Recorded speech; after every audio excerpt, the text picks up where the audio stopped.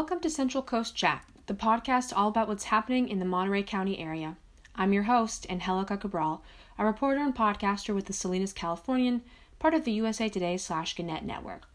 In anticipation of Toro Park reopening at the end of this month, we spoke with Brian Flores, an operations manager with Monterey County Parks, about why it was closed and how they're preparing to bring back the public.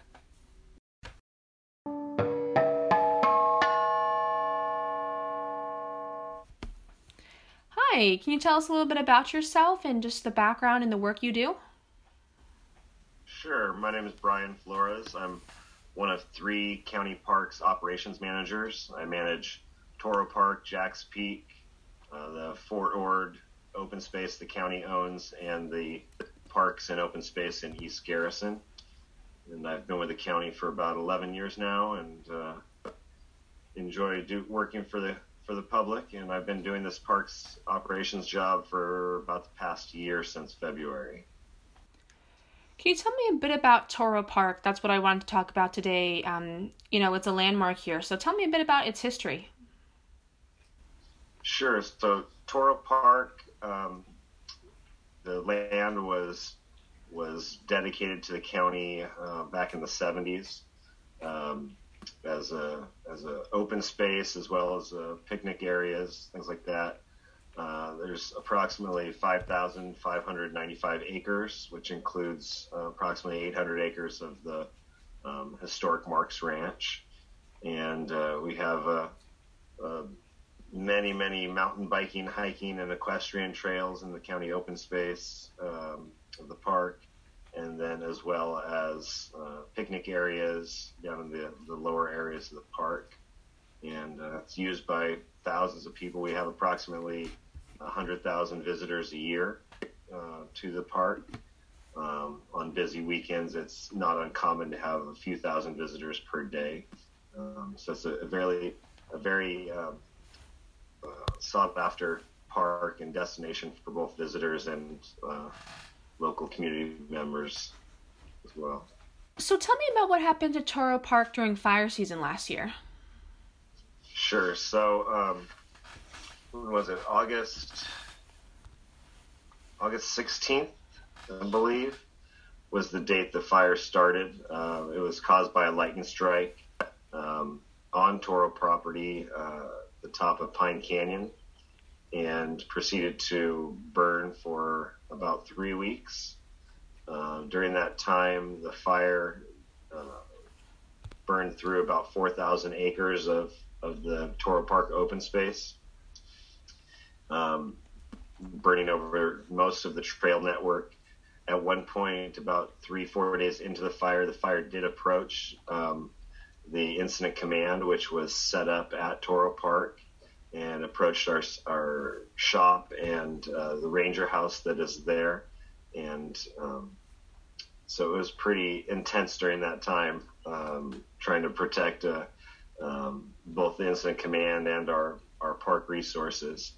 And so after that, the fire kind of headed south, burned along the ridge, along River Road, all the way down to Gonzales, I believe.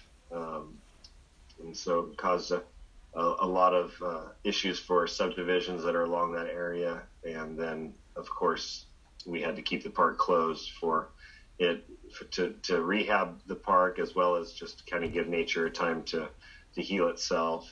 But it was a natural occurring event. The park had not had significant wildfire that nature in recorded history well over 100 years.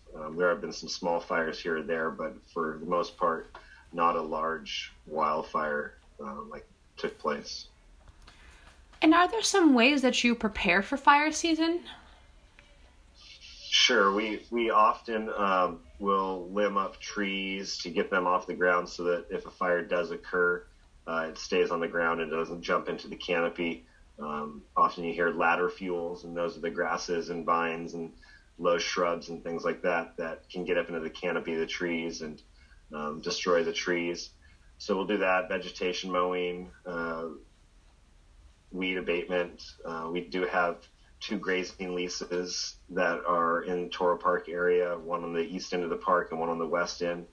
and so the cattle assist with keeping the vegetation down to a minimum, and then we also work with CAL FIRE, the Gavilan crew out of Soledad Prison, to assist with removing dead and downed wood, fire fuel, helping with tree maintenance, things like that. So we do a lot of work, but in the event of a large wildfire like this, it's it comes so fast, and it has a lot of if there's a lot of wind pushing it and picking up embers and things like that, there's at times just not a whole lot you can do to prepare for something like that. But we do our best to keep, especially around the park roads and things like that, where sparks can occur around barbecue areas. We keep the tree limbs high and try to do a good job of preparing as much as we can.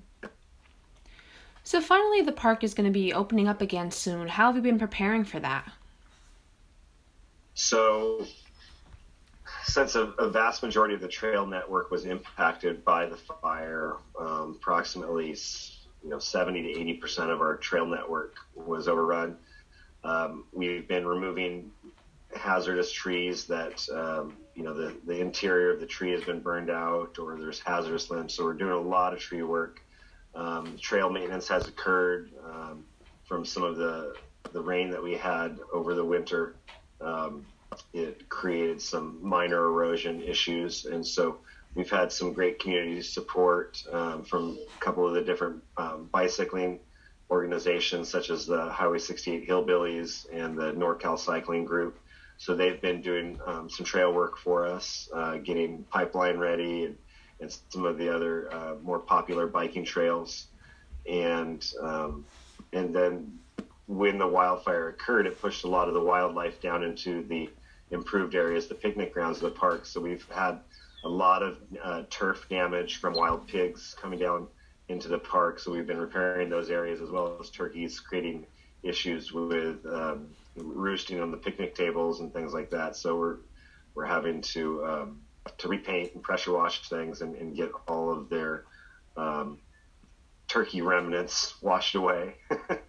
And then also the closure has allowed us to do some of those deferred maintenance items that are difficult to do when people are in the park. So we're adding new sand to the volleyball courts, painting the basketball court, getting fences mended, doing utility work, things like that, so that the park is ready to go. What are some things that visitors should know when they go to the park once it reopens? Sure. Probably the greatest thing that the public can do to assist with Toro's recovery, which is going to be a multi-year effort. With additional rains next year, we could see increased, erosion and landslides and things like that. There are areas of the park that burned hotter than others, that the seed bank was destroyed, the soils become hydrophobic, whereas water doesn't soak into that, and those hillsides are still barren and black. And a lot of the natural vegetation barriers that kept people on the trails and out of the sensitive habitat in creeks and drainages is gone. And so we're really going to be asking the public to stay on the designated trails, that even though they could, cut across a canyon or things like that because there's no more shrubs, please don't do that, because, their footprints, their travel paths can cause, more erosion in the future. To not approach wildlife, they're stressed. They haven't had people in the park for about 8 months now, so they're not really used to the crowds like we typically expect. But, have some respect for nature, give it time to heal, and, abide by all of the posted signage and COVID protocols and things like that to keep everybody safe.